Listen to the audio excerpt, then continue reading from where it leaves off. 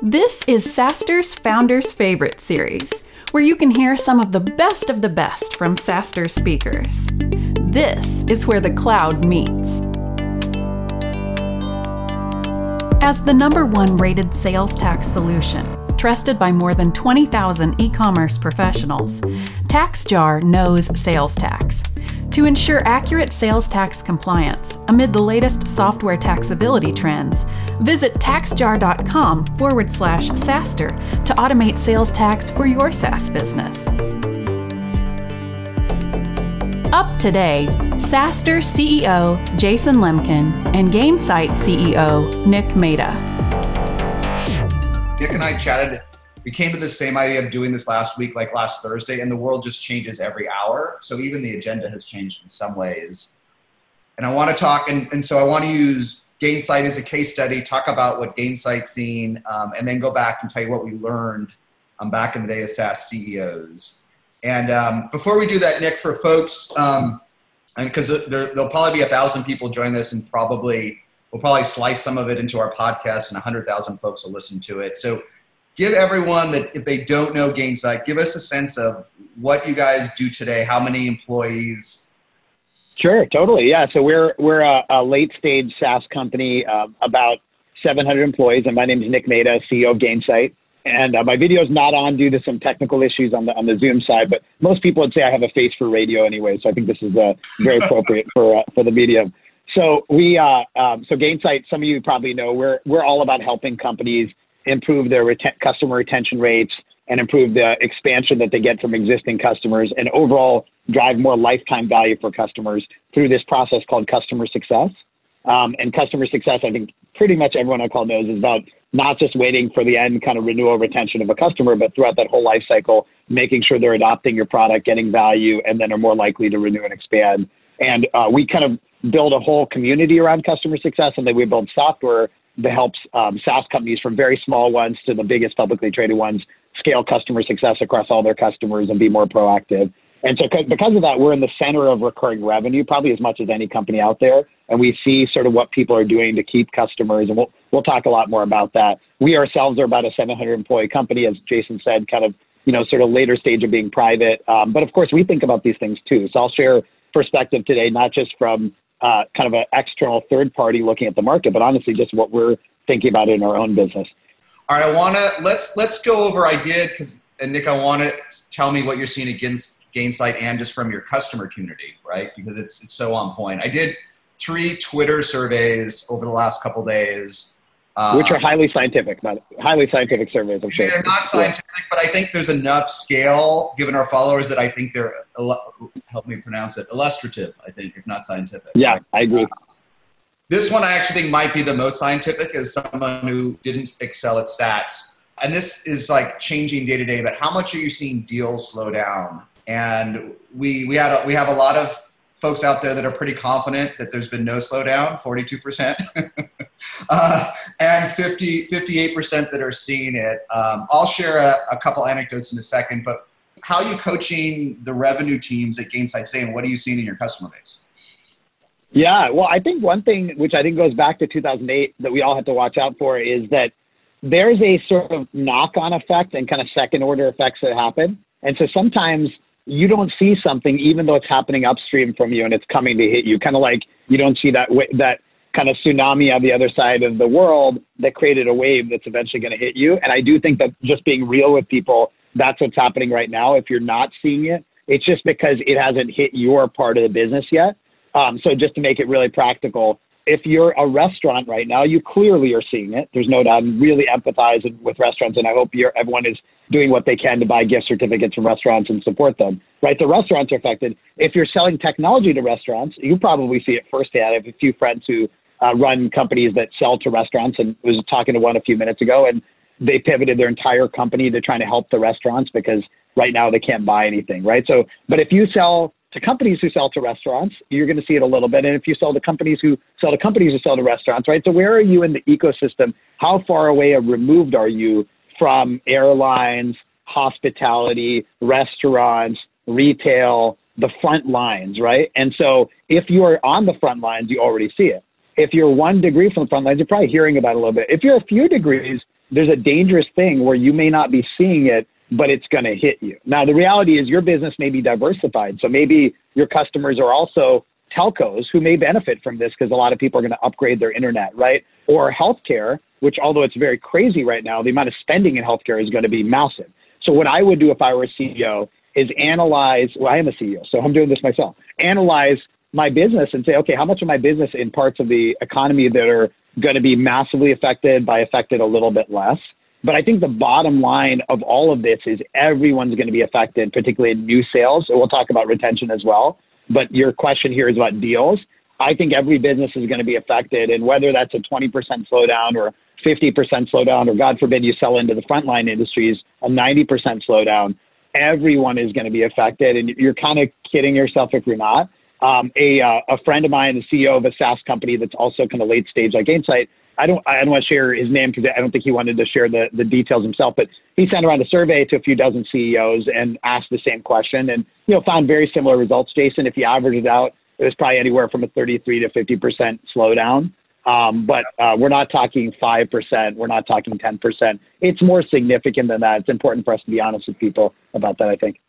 Yeah, I think if folks aren't seeing it, my experience is more anecdotal from the last week. There was one great CEO, I love him, that I'm working with. And last week, he's like, I think I'm going to increase my hiring, which we can chat about. And then yesterday, he forwarded me an email from a larger deal saying, we have a COVID-19 deal freeze. Yep. And so that's sort of what you would describe, I guess, as a second order effect, right? It didn't feel that in the front line, and then bam, got hit literally yesterday. As one principle I was going to share is I think one thing that's reasonable for you to think about as a CEO, founder, executive is whatever you're doing, everyone else is doing or more. So if you have your spreadsheet open of your budget and you're like, what can we cut? What can we slow down? Where do we stop hiring? Everyone else is doing the same thing, right? So this is going back to the 2008 crisis where unfortunately in 2008, what happened was every bank was looking at their assets and saying, whoa, we're going to run out of money like really quickly. We better sell everything, right? And so every bank was selling everything, but they didn't fully realize that every other bank was selling everything. And we'll talk more about, kind of how we bottomed out of that. But you have to assume that other people are doing it. You don't want to panic because I do think we'll bottom out. But I think you want to be prudent that other people are going through the same thing. So let's tie that, because I want to dig in, but let's tie that to the next slide, which is, I think, something everybody's working on. It's just crazy to think that we talk about this. Even 3 weeks ago, I couldn't imagine you and I would be chatting about this. But how much have you lowered your forecast for 2020? I couldn't bear to go more than 40% on this for like your restaurant example. I just couldn't do it on Twitter. But 20% haven't changed, which may be appropriate, right? If you sell into certain industries, maybe today is not the right time to totally reforecast. And 80% have begun some level of reforecasting. What's your general learning here? And like, how do you think about this with a sales team and a customer success team? Like, what do you think? What do you tell yourself? Yeah, great. So I think on the sales side, it's definitely a legitimate conversation to be starting. I think it's hard to put a number on it. I think probably you might be in the same boat that even we are, almost anyone else is, which is, you're going to have to lower it. But you don't know how much because you don't know what the impact is going to be and how long it's going to last. All these variables are big unknowns. So I do think that what I would recommend is scenario planning. So if sales are down by 10%, 20%, 30%, 50%, what are the different knock-on impacts? And we've done that modeling for our business. I think a lot of smart founders and CEOs are modeling lots of scenarios. Interestingly enough, I think very short-term deals in pipeline, it's possible, unless you sell into the directly affected industries, that your forecast looks very similar. Like, our forecast for our Q1, which ends in April, looks quite similar to where we were a few weeks ago. But I think that's a bit of a lag effect, right? So you kind of want to look 3 months out, 6 months out. I think the visibility is pretty low now. So I think, to me, for new sales, planning for multiple scenarios, and then also appreciating a core principle I think happens in downturns and anxiety, which is anytime you're in a period of uncertainty long-term as human beings individually, but also as companies, I think we freeze like a lot of new decisions, right? So I think all of us can probably appreciate this. If somebody was like, hey, you want to buy a new car right now as individuals? You're like, I don't know, like I'm just trying to get through the next few weeks, right? So I think most people would be unlikely to buy a new car now. But, you know, are you going to maintain your car? Yeah, you know, you have to probably still drive it around a little bit. You might even need to get it washed or whatever. And so the similar analogy, I think, applies for software as a service, which is net new logo deals are going to be the hardest, particularly ones that are longer sales cycle, complex. I think your existing customers, and we can talk a lot more about this, retaining them obviously is going to be critical. And I think there's a tendency to status quo. The customers don't want to break things that are working. And there's an opportunity on the margin to expand them a little bit, because one thing customers are looking to do is reduce spend. And if they can consolidate vendors because they use 3 different vendors, maybe you can be on the sort of good side of that equation by becoming the consolidator. So I believe that your retention forecast will be hit because some of your customers will go out of business and some will hit budget troubles, but your sales forecast will probably be hit significantly more than retention. It is the car wash versus buying new cars, a great analogy. What do you think?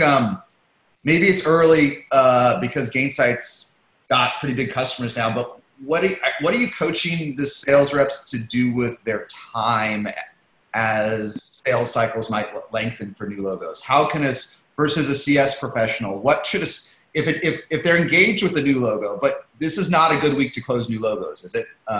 Yeah, exactly. If they're in a pipe, they might actually close on time, right? Because they've allocated the budget.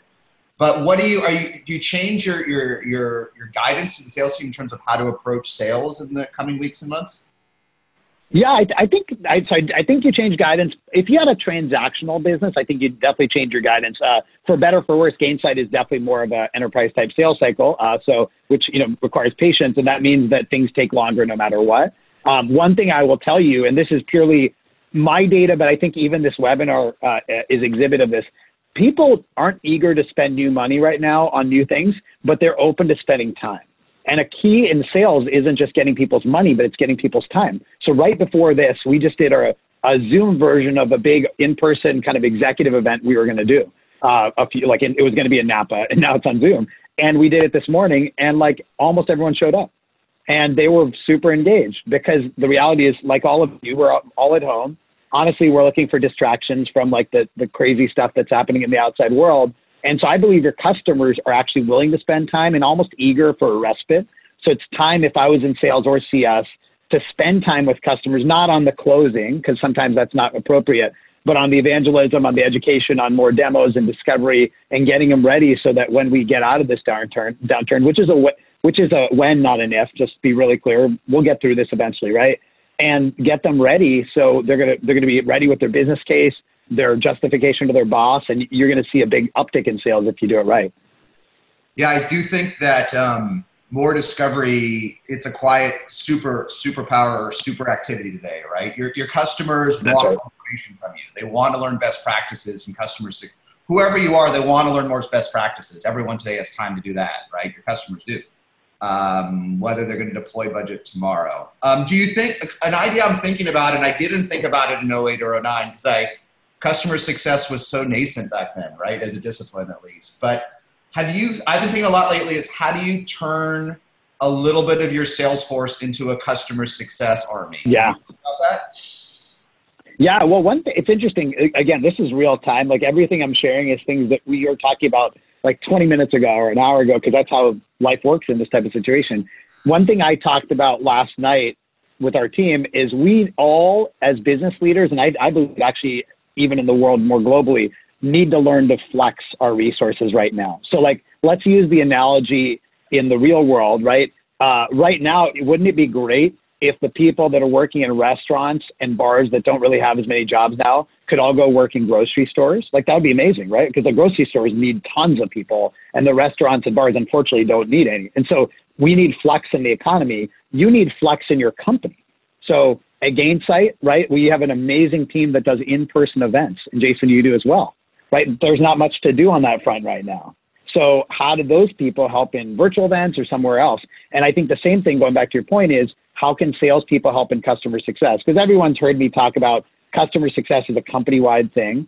Sales can help a lot. They have relationships. And to me, sales and CS, doing planning right now on your big accounts, particularly, and how you're going to kind of really embrace them and do even more calls than you normally would, that is the right thing to do. So a lot of people talk about not just how many accounts do you touch, but how deep do you go in those accounts? How many contacts do you have? Are you checking in with the lower level people and the mid-level people, not just the senior people? If you're a salesperson, now is the time to go deep in your accounts for sure. Yeah, I think I'm trying to think of, this is all real time for all of us, right? The rate of change is so fast. I'm trying to think of a metric or a KPI where there's a lot of companies that can be fairly large, but they're more sales heavy than CS heavy, right? We've talked about this for years. Folks need more CS, less sales. Yeah. Percentage of your army, we're both the choir here, right?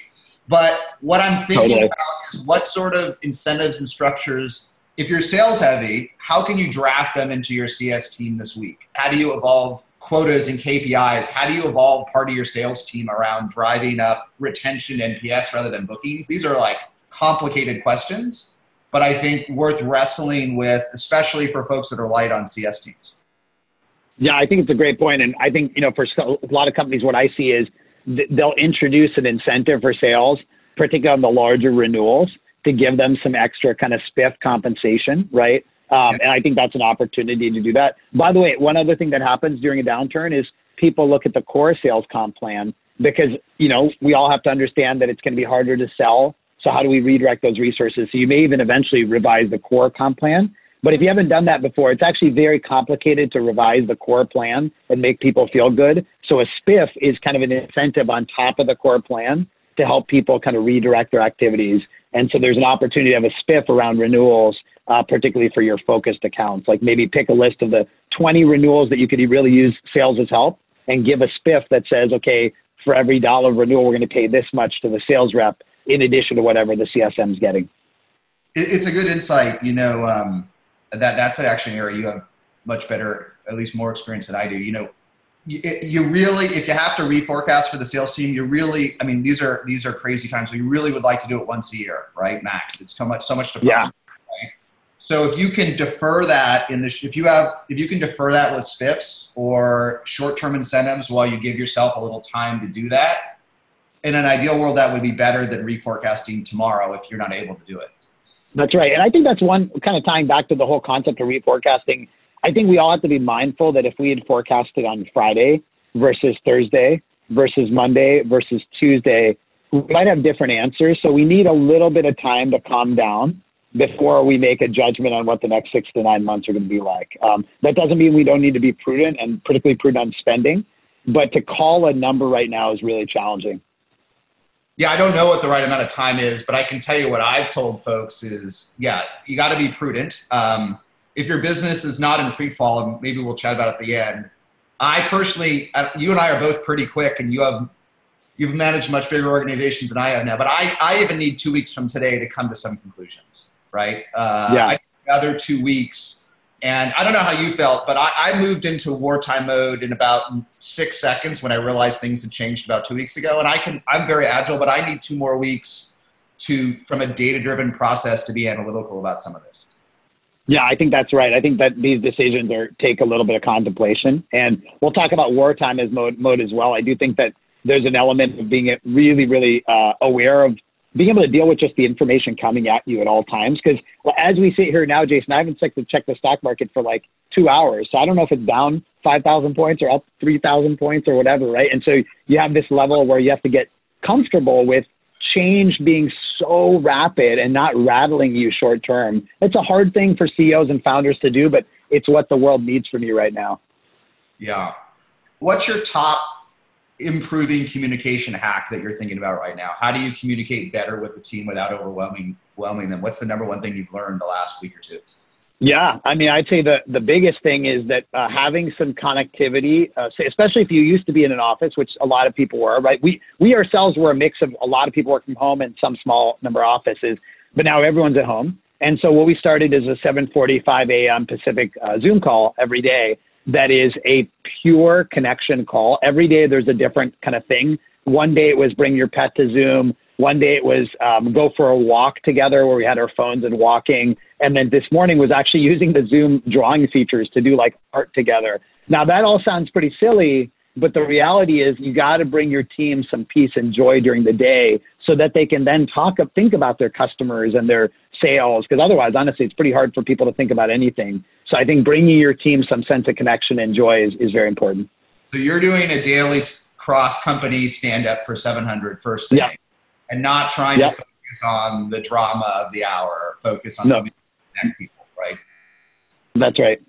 It's a good idea. I'm embarrassed to say I haven't done a stand-up since it was Scrum style in quite a few years, and we're bringing it back next week. There you go. Hasn't changed too much. It's the easiest hack that I can think of is for everyone to do a stand-up every day. Totally. But we can dig on that more different. This next one for folks, I almost understood it, but it's so interesting I want you to explain it. Yesterday, I think, we're seeing a massive uptick in SaaS adoption across your customers. Let's talk about working from home. Are you getting a Zoom, Amazon-esque boost from a Gainsight from folks working from home? Decrypt this interesting data for me. Yeah, so this, just so you understand the context of this, Gainsight has kind of several different products. One of them is our customer success platform. Another one is all about measuring how people are using products, basically analyzing where they're clicking, how often they're using it, and then doing in-app engagements to drive more product adoption. Right? And those two products work together really well. That second product is called Gainsight PX. And because of that, we're sitting in kind of the JavaScript layer of hundreds of SaaS applications. And we were just looking at the data yesterday, and we're like, oh my gosh, usage is exploding across our customers in a way that it hadn't in the last few months.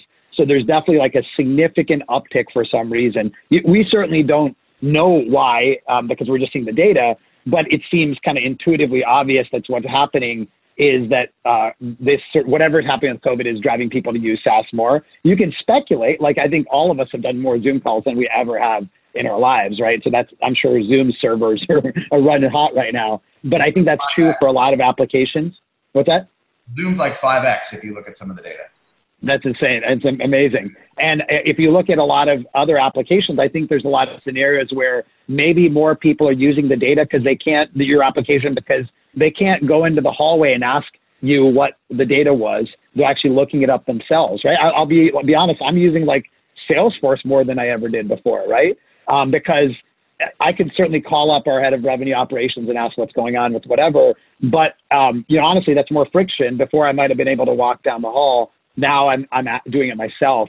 So I do think that SaaS companies, and I'd be interested to see if other people are seeing this, are going to get an uptick in usage. Now, most people don't monetize on usage, right? Most people are monetizing on seats and things like that.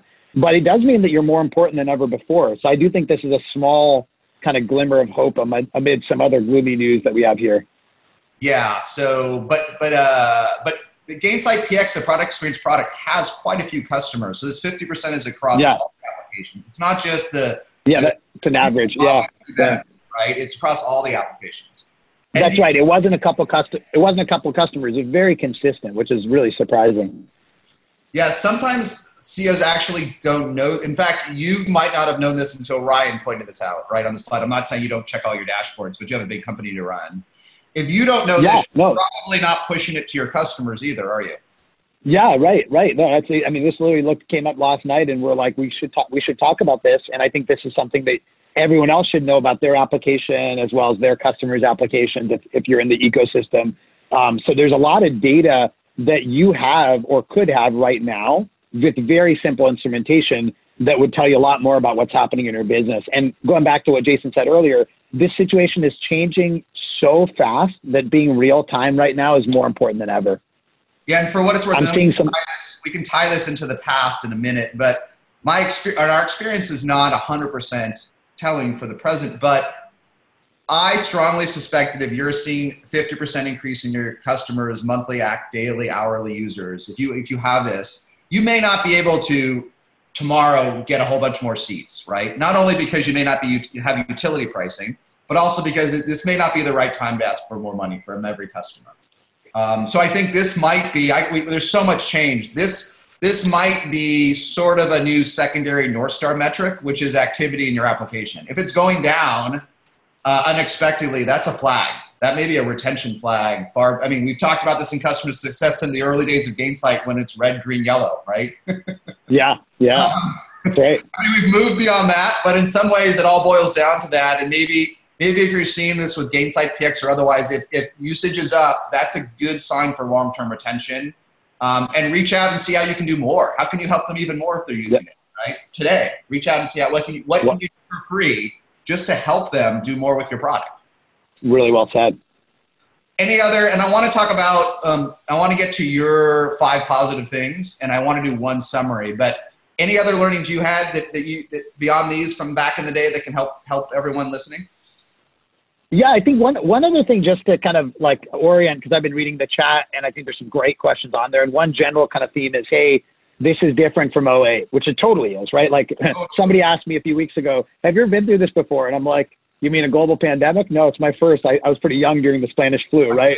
But like, so we are all in the first time doing this. So we're not, claiming to know what's going to happen. But I think one thing you may not know if you weren't like working during '08 is it had the potential to be devastating. And if you want to like get a little bit of a pick-me-up, read On the Brink by Hank Paulson, which is about how the Treasury Department stepped in, and Hank Paulson specifically, and basically like begged Congress to save the economy. And literally, if they hadn't done that, the Depression would have been worse than the 1920s. It would have, and basically people had no faith in the financial system, which is a different kind of problem.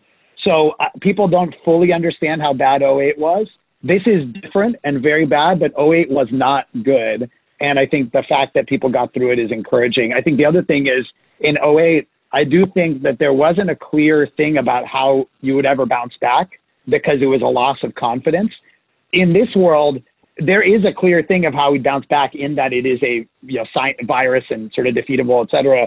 It's just unclear how long that'll take. But there's a little bit more belief in a light at the end of the tunnel. I'll tell you, in '08, at the worst times, most people had no idea if there was any light at the end of the tunnel or like whether democracy would survive, things like that. It was very bad. So if you're young and you haven't been through that, you're lucky in some ways, but you might be missing out on how bad it was in '08. No, I think, it's not the same, especially the rapidity and the externalities. But for folks like I will tell you my own version of that. I mean, it was literally, we've already injected $1.5 trillion into the banking system in a day, right? That took us a year to do last time and endless drama, right? But it already happened. I'll tell you if you want to know how bad it was last time, as the world was, literally, first of all, to Nick's point, no one was sure we would ever recover, like literally ever recover. There was, in many cases, no hope because there was no reason. I got a call. I was actually at the last event that I did in that cycle. I was at an event, I think it was in Half Moon Bay, and I'm having a coffee on a beautiful day. And I get a call from my banker at Citibank, who I used through both my startups, right? So I knew him very well, and I had a great relationship. He's like, I'm not allowed to call you, Jason. I'm like, what are you talking about? He's like, but it's 11 something, and you need to get your money out of Citibank by the wiring deadline. And I said, what do you mean? He's like, well, Citibank will fail this evening.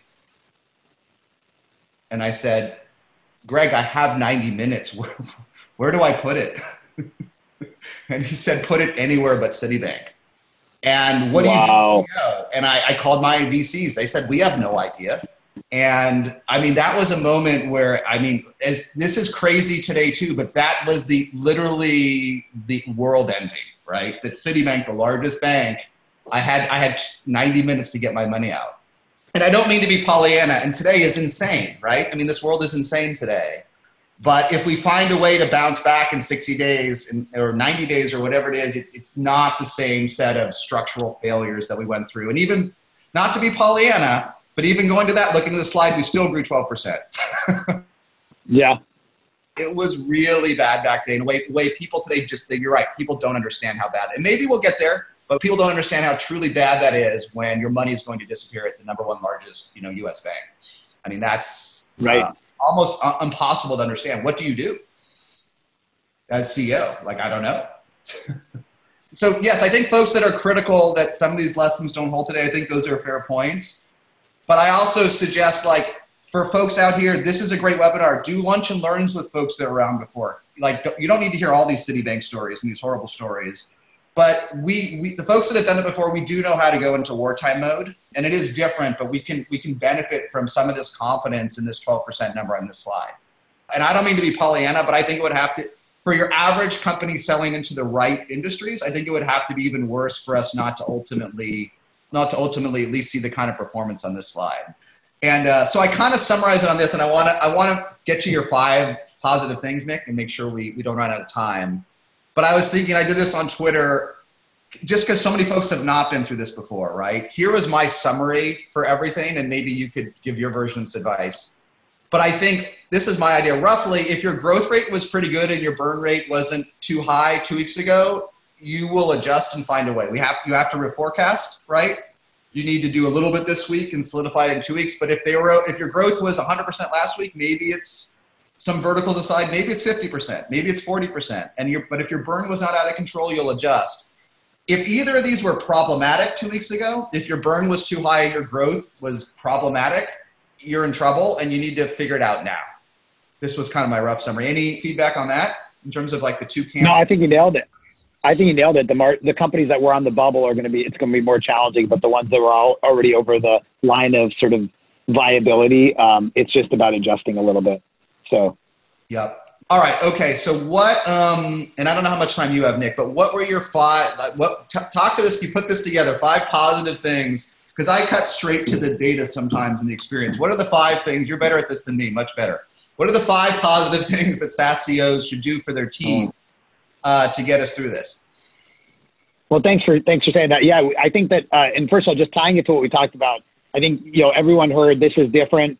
This is every time it's a new challenge, but there's some positives that we'll be able to get through. And some businesses, I think, have an opportunity here. On the business side, I think, clearly focus on retention, focus on upsell. I think we get it. In fact, I just published a blog post on that. I'll put in the chat window. On the kind of team side, I do think this is where leaders are identified, right? Like this is where people figure out who the real leaders are, is in times of crisis. We can all think of our favorite, like, political global leader back in the 1940s, whether it's an FDR, Winston Churchill, anyone else. We remember those people because they stood up during the tough times. And I think it's important for us, for our teams, to really find that way to lead through this. So I wrote this blog post about my experience and honestly just remembering another tough time with 9/11 and how tough it was back then and kind of how we get through things together. And the 5 things very quickly were kind of gratitude, really just you kind of every day finding ways to thank people, making sure your team knows that you're still kind of working hard and kind of the show doesn't stop. That's number 2. So honestly, I have a packed calendar day, tons of customer calls. If I were your leader, I would share. Right. What's that? You shared that on Twitter or something. It was insane. Your calendar was completely full. Yeah, right. And honestly, I'm not slowing down, and I hope that you aren't either. And tell your teams you're not slowing down. You're there to make the business. Number 3, definitely take ideas. Like I'm seeing the chat, learning lots of things too. We all need to work together to learn together. Number 4 is, focus on your existing customers. Most self-serving thing ever, because that's what I do, but it's also true. Jason showed it in the data. And then number 5 is bring a little joy to balance out the negativity. I think that there's a lot of negativity right now, and whatever you can do to bring out some joy for your team, whether it's through Zoom, whether it's through Slack or something else, I think it's really important and it's on you. TaxJar automates sales tax for growing and mid-market SaaS businesses, so you can focus on expanding your services into new markets and grow your top-line revenue. Don't let sales tax be a pain in the SaaS. Visit taxjar.com/SaaStr to automate your sales tax compliance and protect your business from the burden of sales tax.